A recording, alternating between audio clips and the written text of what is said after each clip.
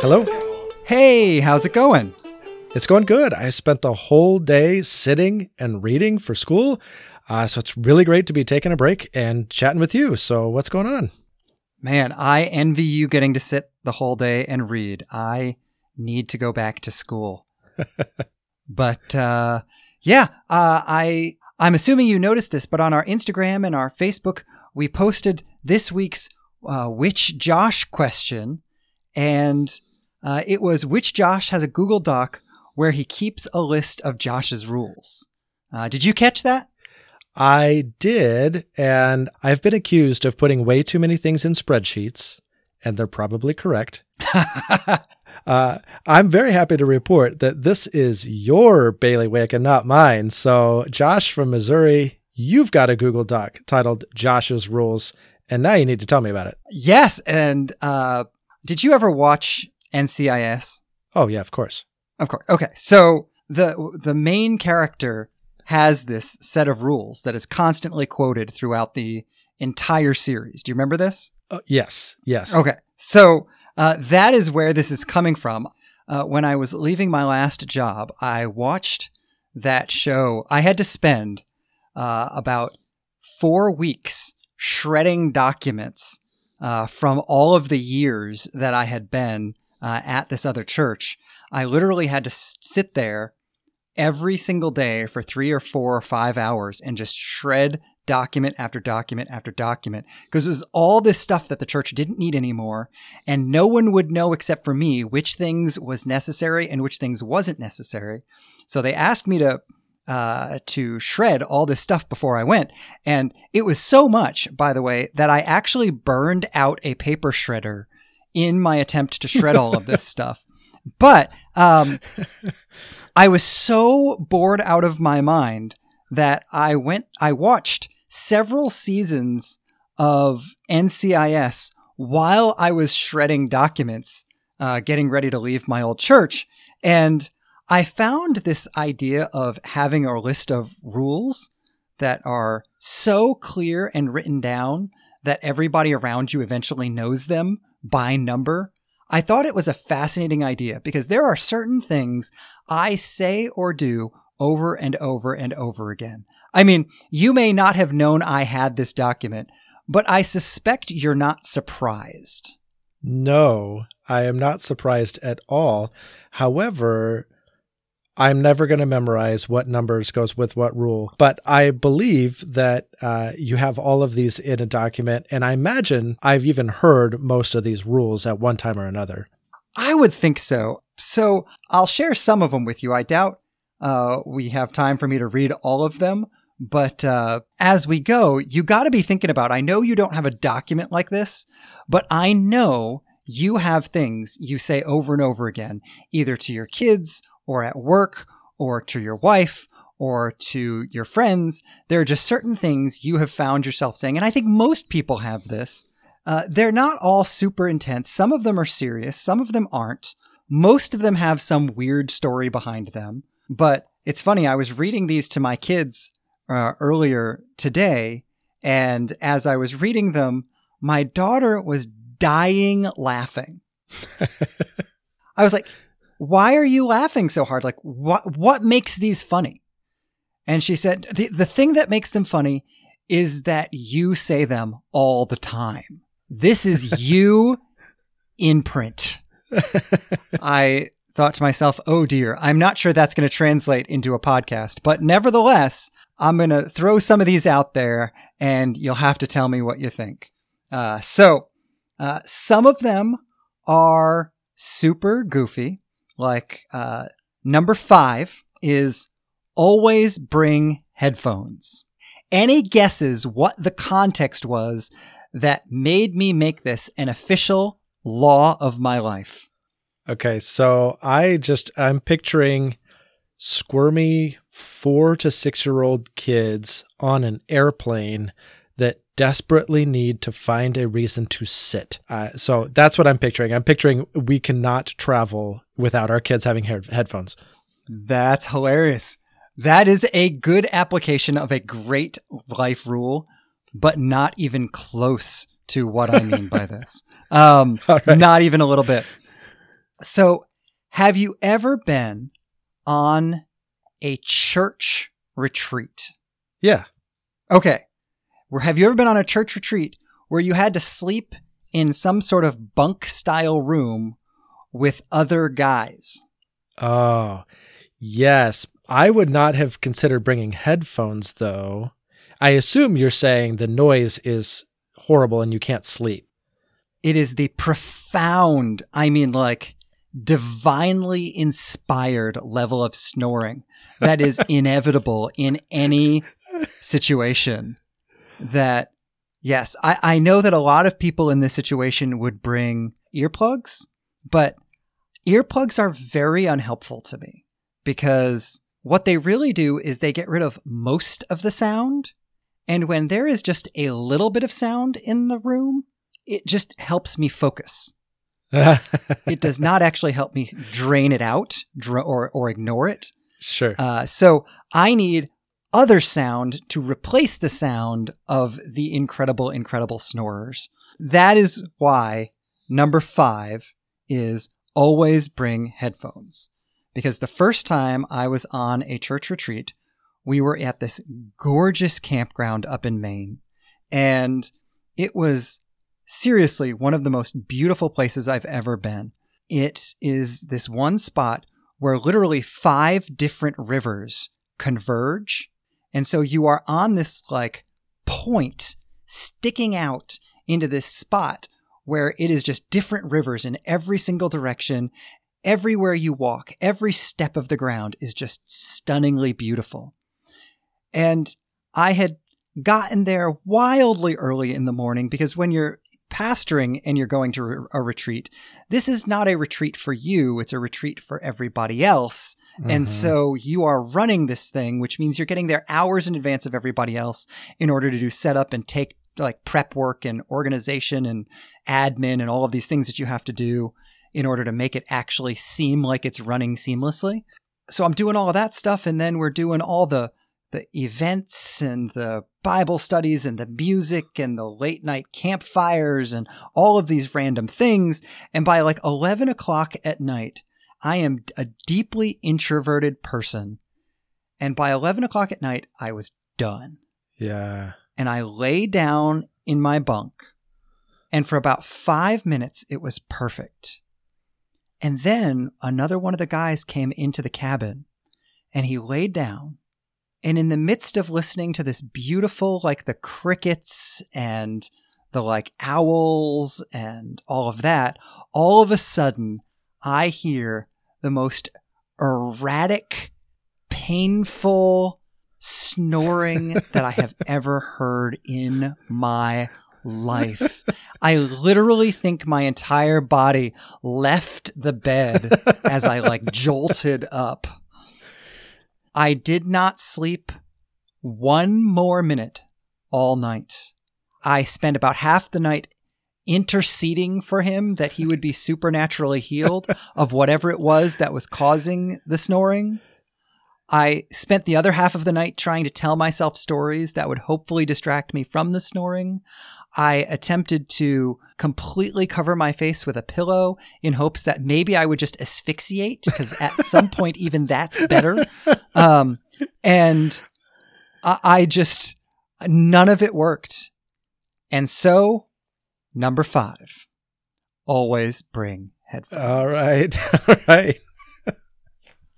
Wow. I would have never guessed that to be the source of your rule number 5.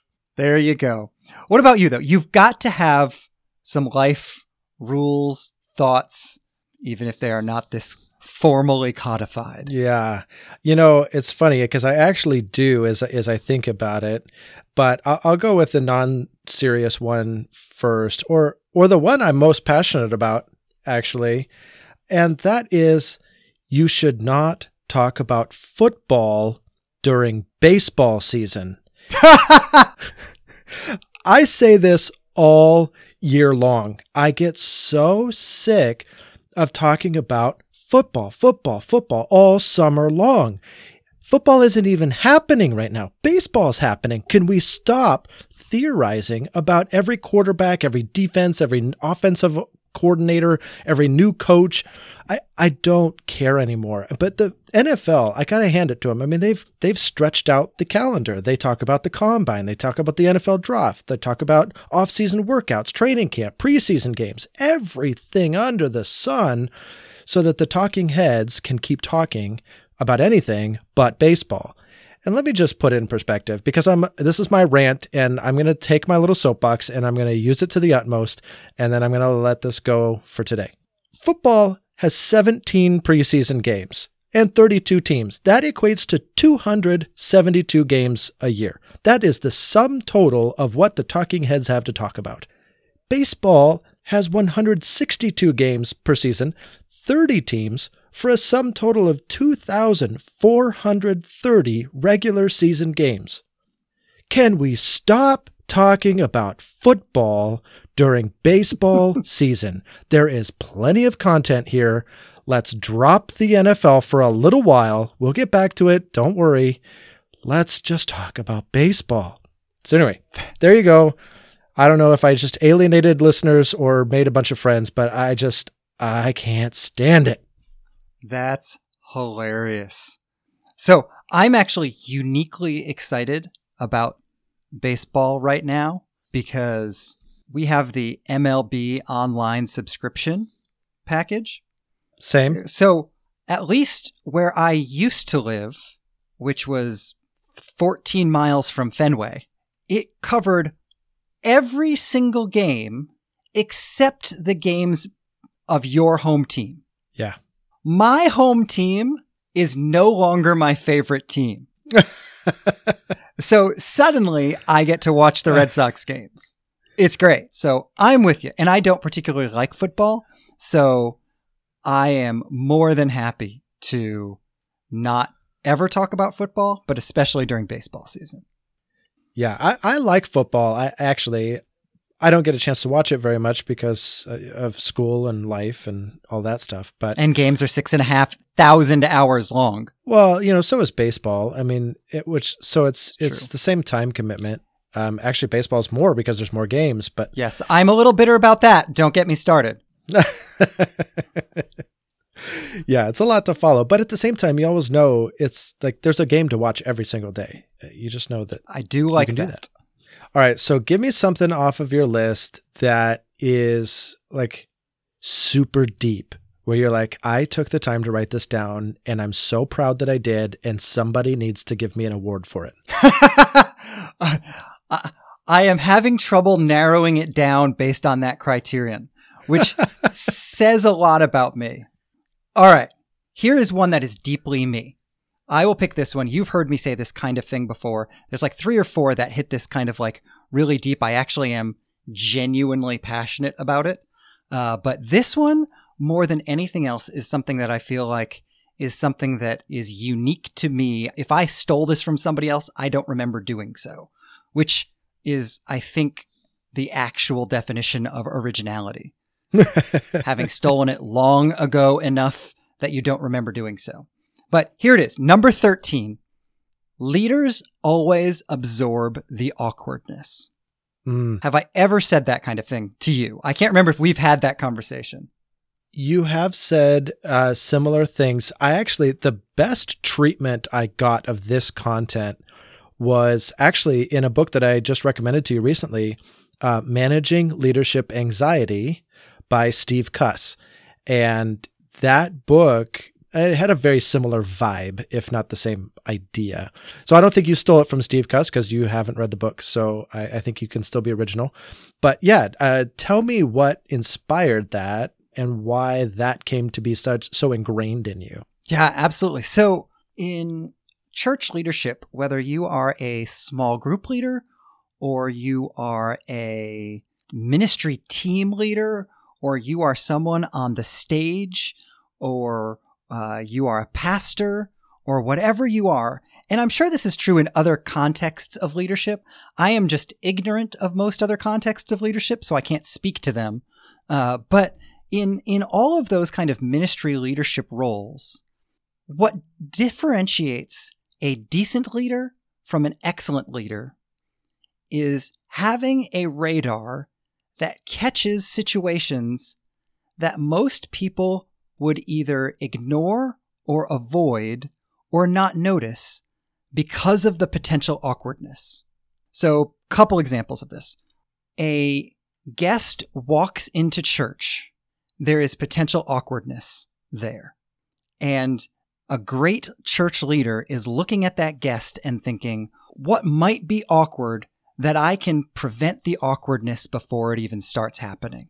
How can I anticipate potential awkwardness and make sure it doesn't happen? So, for example, one of the things we do every week at my church is check and make sure there's toilet paper in the bathroom throughout the service.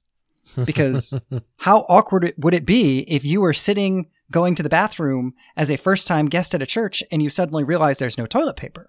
That's super awkward, and that could taint your whole experience.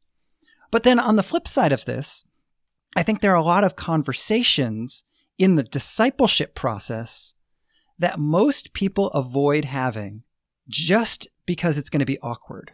Or they give a pat answer because, so here's a classic one. Like a really great Christian starts dating some guy or some girl, and that person is nowhere near following Jesus. What does everybody say to that person? 99% of people say, hey, congratulations, right? Even though everybody knows this is not going to end well, but nobody wants to sit down and say, hey, can I talk to you about the potential problems this might have? The leader takes the awkwardness on themselves and is willing to have an awkward conversation, an awkward interaction, and is willing to make it awkward for themselves because they know that the awkwardness is going to exist, and somebody has to take the initiative to seize the awkwardness. Yeah. And if the leader doesn't do it, no one else is going to do it. Yeah. Yeah. This is, I've got a parenting example of this very thing. My daughter recently started getting interested in a guy, and she's sophomore in high school. And this is kind of a first time. Actually, my oldest son didn't date in high school. So this is kind of a parenting first for us to guide a high schooler through their first dating encounter. So I noticed that she had a picture on her phone of her and this guy that she's interested in. So I used that as a springboard to start talking to her about dating and what that looks like and all of these things. And it was a conversation she knew she needed to have with me, and she'd kind of already had with her mom, but it was, you got to embrace the awkward. And like I told her, I said, I was looking forward to having this conversation so that we would break the ice. And so it would be now a thing that we talk about. But prior to this, it wasn't a thing we talked about. I mean, we talked about in generalities, but not with specifics, not with a name attached, not to a particular situation. And so now that the ice is broken, we've had that first conversation, we've gotten the awkwardness absorbed in some way. Now it's a conversation that we have. Yeah, no, that's exactly right. Parenting is such a good example of this. How much trouble and pain could we absorb in our children's lives if we asked weird questions like, hey, when was the last time you saw something pornographic? Or when our kids are younger, have you seen anything pornographic yet? Right? Like, that's an awkward conversation. And as parents, we desperately want one answer to be true. And therefore, we're tempted to not ask at all in order to avoid the potential discovery that the other answer is true. Yeah. Yeah. So we are avoiding the awkwardness, which results in my kids sitting in isolation with whatever the issue is. They're now stuck being awkward because they can't talk about it because I'm the big person. If I can't bring it up, surely neither can they. Oh, that's so good. Yeah, you're exactly right. It reminds me of, Andy Stanley had a sermon series on relationships, and he said, well, you need to, if you're in friction with somebody, you need to go to them. You need to move the relationship toward them.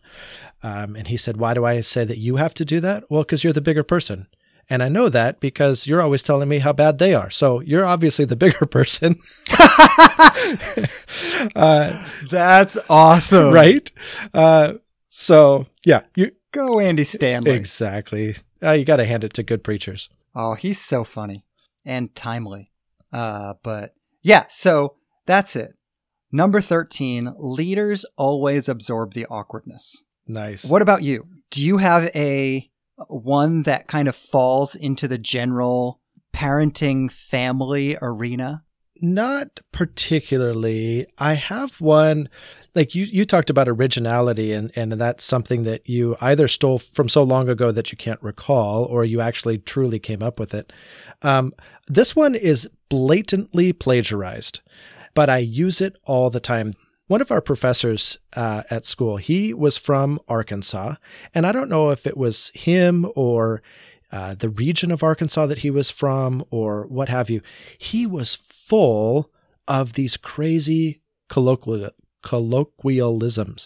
One of them was, don't just stand there with your teeth in your mouth. I have no idea what that means. I think it means don't just stand there slack-jawed and dumb-looking, like do something. Okay. Evidently, having teeth in your mouth must have been notable, but I think it was him or someone in my time in Missouri gave me this statement, and I use it all the time. You can't play the coulda, woulda, shoulda game because you'll should all over yourself. It's a little crass, but I use it especially with dispatchers. At work, if a patient dies while you are on the phone, that has one level of tolerance. If you know that you did absolutely everything in your power to save them, you got help there right away, you followed the CPR protocols to a T, you did your job, and that person died in spite of you. It is a completely different experience if there is anything, even slight, that you can pinpoint to say, I wish I would have done that better. And that is a whole nother layer that a dispatcher has to wrestle through and emotionally resolve. Because try as we might, we're still human beings. We don't do every single thing perfect every single time. We're not a machine. We're human beings. And it doesn't mean that person did a bad job giving CPR or doing whatever other interventions might have been necessary for that call. It just means that they found something that they could criticize, and you just can't do that. You can't play the coulda, woulda, shoulda game. You'll should all over yourself. And I have literally seen people, I know it's crass, but shoulding all over themselves. They're just covered in what they ought to have done. And it's not particularly helpful. No, this is so good. Brennan Manning, back when we were in college at school here in Missouri, Brennan Manning spoke to our school in chapel. Do you happen to remember this at all? No, I had no idea I'd ever even heard Brennan Manning speak. I'm so sad that I've missed this. Please enlighten me. So there are 2 or 3 things from when he spoke in chapel that changed my life. One of them is that he spoke with his toes over the edge of the stage. Like he was like 90% on the stage and 10% off the stage. And to this day, I speak with that same way because it had a powerful way of connecting to be that close and without anything between you and the audience. Still do it to this day. Preached on Sunday, did it then. Wow. So he told this story, and I hope I'm getting it right because it's been like 22 years or something. But he knew Shel Silverstein, and he told this story of how, I think it was Silverstein, had this giant plaque over his living room couch. And I wish I could say it the way Brennan Manning said it, but I can't. But it said, "Today, I will not should on myself." Mm-hmm. And it's that exact same thought that you're saying. And I say this to people all the time. As a matter of fact, we had someone very similar to what you were just sharing. We had someone OD at our church, and the funeral was just a couple of days ago. And I've talked with several staff members who are shoulda, woulda, coulda-ing. Coulda, woulda, shoulda. Coulda, woulda, shoulda-ing. And, they know they don't need to. But it's amazing that even when you know you don't have to, your brain still can go there. Yeah, it absolutely can. And you can just play that tape, right? You can play that tape over and over and over. And it is really hard to set that tape aside and to say, what's done is done. I did my best and I can hang my hat on that. It may not have been perfect, but I know I did what I could do in that moment. Absolutely. Well, that and it makes me think at some point we will need to have a whole conversation about the idea of deceptive brain messages when your brain is telling you things that are just not true. And how impactful that idea has at least been for me, and I think for you as well, as we've kind of explored it over the last several months.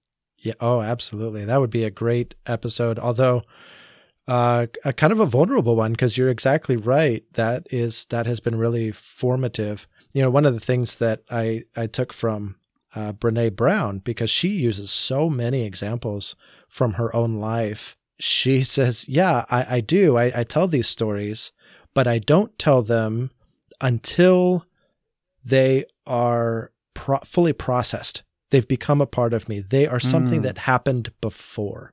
They are not something that is happening now. I have resolved whatever story I'm telling. Ooh, that's good. Yeah, isn't it? I've read a number of Brene Brown books and I don't recall that point. That's a great point. It's her way of making sure she's telling it for her audience's sake rather than for her own sake. Yeah, I think so. It's not about her. Yeah, that's good. Yeah, man, agreed. That's good. Well, let me lighten the mood here a little bit. The one that I mentioned to you a couple of weeks ago that actually was the first time I think I'd ever mentioned this to you was number 2, always sign with a blue pen. Okay, first of all, why is that number 2? Because number 2 should involve a pencil. Why in the world should you always sign with a blue pen? This seems like such an arbitrary rule. Okay, it's gonna make sense, I think. Now, this is maybe slightly dated, but I think it's still true. Part of this comes from the fact that I am, at heart, a number 2 guy. I have always been serving underneath somebody, which means I have done a lot of bringing things to somebody to sign. Hey, Pastor, here's a pile of 15 cards I need you to sign. Hey, Pastor, here's up to 200 or 300 letters I need you to sign. And I would stand there and I would hold them and hand him the pen and just put one down. He would sign it and I would just keep moving them so he could just keep signing as fast as possible. And one of the things I realized, I found myself asking when I had the lead pastor signing all this stuff, is there a way we could get this printed on here that looks real? Can I fudge the personal element of this? And of course you can, but if you're going to fudge it, probably the easiest way to fudge it is to make sure that the signature is the same color as the print, which means you're making him sign in black. Mm-hmm. So a blue signature was originally a way for me to make sure that whether I was signing something or I was having the lead pastor sign something, it clearly wasn't a stamp. It clearly wasn't a print. Now, I understand you can color print stuff, but that's significantly more expensive. And so that was the driver. If we're going to take the time to hand sign this stuff, whatever this stuff may be, we deserve to get credit for it in the mind of the person who's receiving it. I don't want them thinking, this is probably just a print. I want them to know we really signed it. And so don't you dare sign in black. That was really what was behind it. And I have said this so many times that literally I was coming in the door from taking my one son to ninja practice. He does like American Ninja Warrior stuff. And we were coming home from practice. And as I walked in the door, my daughter was standing there. She said, "Hey, I have a permission slip I need you to sign for this thing that we're doing at school." And she held it up in one hand, and in her other hand, she held it up and she said, "And here's a blue pen, Dad." So clearly I have said this to my children at least a few times. So that's a giant letdown, I'm sure. But that is why I always sign with a blue pen. All right. Fair enough.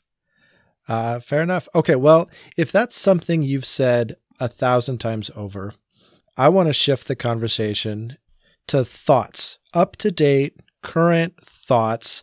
What are you thinking right now that is brand new? Something you haven't talked about before. What's on your mind? Well, in all honesty, I have been driving this conversation. You go first. I got to think about it for a second to figure out what else I'm thinking about. You go first. What have you been thinking about? Yeah. So, my thought has to do with translation. And specifically, I'm reading a book about the translatability of the gospel and, the fact that we're translating the Bible all over the world into multiple different languages. And this project has been going on for some time now. And we take it for granted that the Bible can be translated. But the author that I'm reading suggests that translation is inherent within the gospel itself. And as a justification for this, he says, Jesus spoke in Aramaic, but it was recorded in Greek. And so he says from the very outset, the gospel is translated. And we see this playing out time and time again as we continue to translate the Bible into other languages. And most of us, interact with the Bible in English, a language it was not originally written in. But I'm really thinking about this both because of his book and his argument that translation is inherent within the gospel itself, but also because of my study in the book of Hebrews, where the author uses a number of Old Testament quotations in order to defend his argument, but he uses not the original Hebrew Masoretic text, but the translated Septuagint, which has been translated from Hebrew into Greek. And there are enough differences in the translation from the Masoretic text to the Septuagint that it's interesting that he would form his argument based on the Septuagint. And some of the time, this argument is not itself supported by the Masoretic text, because the word or the phrase that he uses is not represented in the same way in Hebrew. And so it brings me to this thought, which is the fact that language is at the same time expansive and inherently limited. And a couple of examples might help. There's a African language in which the word for song is understood as the egg, E-G-G, the egg of a dance. And I think that is the most poetic and beautiful description of what a song is. And that's just how they conceive of it. It clearly shows their priority given toward dance and the fact that a dance hatches from the egg of a song. And so the word for song has to do with this egg of a dance. But then there is also an Alaskan language where they don't have a word for sheep, which makes perfect sense. They don't have sheep up there. So if you go to translate the Bible into this language, what do you do when Jesus says, "I am the Lamb of God," or he says to Peter, "Feed my sheep"? This doesn't translate. You could use the word seal, I guess, but even that is not really the same because you don't raise seals. So how do you translate this concept into their language? So I think at the exact same time that language is both expansive, it is also limiting. And so it leads me to this question. Could it be that God uses a multiplicity of languages as a way of further revealing himself to the world, because he is too big for any one language to accurately describe him. And so he has to use the translatability of his good news into all of these different languages as a means by which we can further understand who he really is. That's awesome. I find that fascinating. I'm still completely stuck on the song being the egg of the dance. I found that so fascinating. I had a hard time concentrating after that. Good thing it's recorded. You can go back and listen. I was just going to say, I wish we were recording this, but, so that's amazing. I love that. That's so cool. Yeah. Thanks. So, all right. I have sufficiently intervened and provided my thoughts. Now it is time for you to share yours. Awesome. Well, so today, just this morning, I finished Art and Faith by Makoto Fujimura. And this is a very simple thought, but I just resonated with it so much. He said, as an artist, and I'm going to get the quote wrong. I actually need to go look it back up, but that's hard to do when you're listening to a book. But he said, preaching is the supreme art of the church. I love that. I think it's so important for us to see preaching as an art, as a communication art, that we are trying to do something that has an aesthetic to it. We're trying to do something that is beautiful and captivating. We're trying to do so much more than just transmit emotion when we're trying to preach. Especially this man who I have spent hours looking at his paintings this year.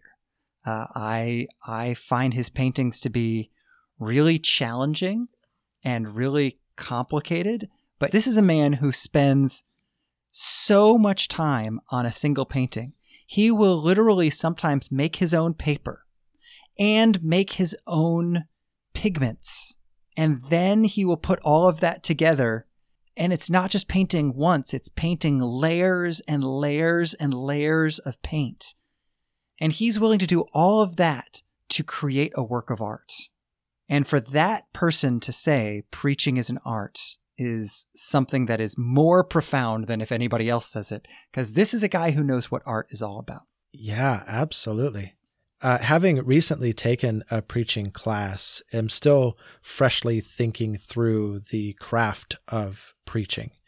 And I love your analogy, especially with layering, because I think a good sermon begins with an outline, a structure of what you want to say, but then you have to lay on layers, things, that give it texture and vitality. So stories, analogies, personal anecdotes, you have to bring it into a modern context.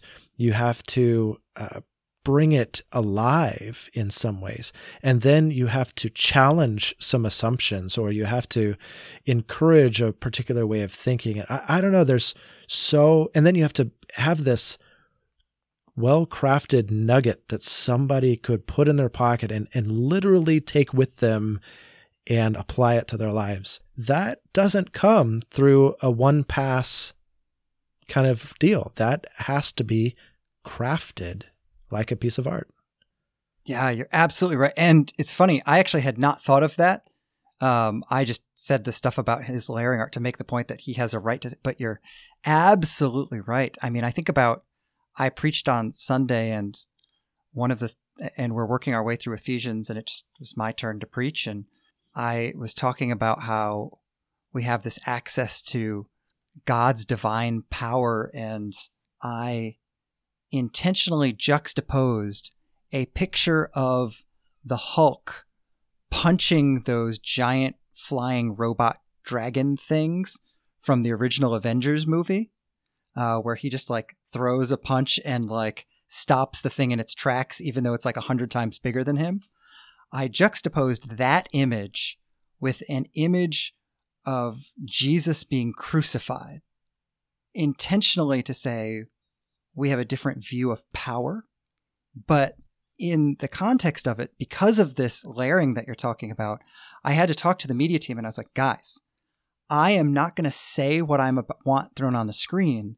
I am emotionally building to a point where I need to be able to turn around, point at the screen, and the picture of Jesus being crucified comes on the screen. I just need to be able to say that, and on it comes. And the timing has to be perfect or it's not going to work, because it is an intentional emotional building to this crescendo of the fact that we believe power is born of humility, meekness, and self-sacrifice. But I didn't want to say any of that. I just wanted to say, you all just applauded this picture of the Hulk, and what you really need to applaud is this picture of the crucified king. Yeah. That's powerful.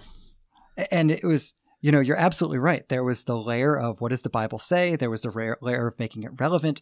There was the layer of adding in the visuals and the whatever, and on it went. That's a great way to describe it, that there's layering in preaching that makes it art.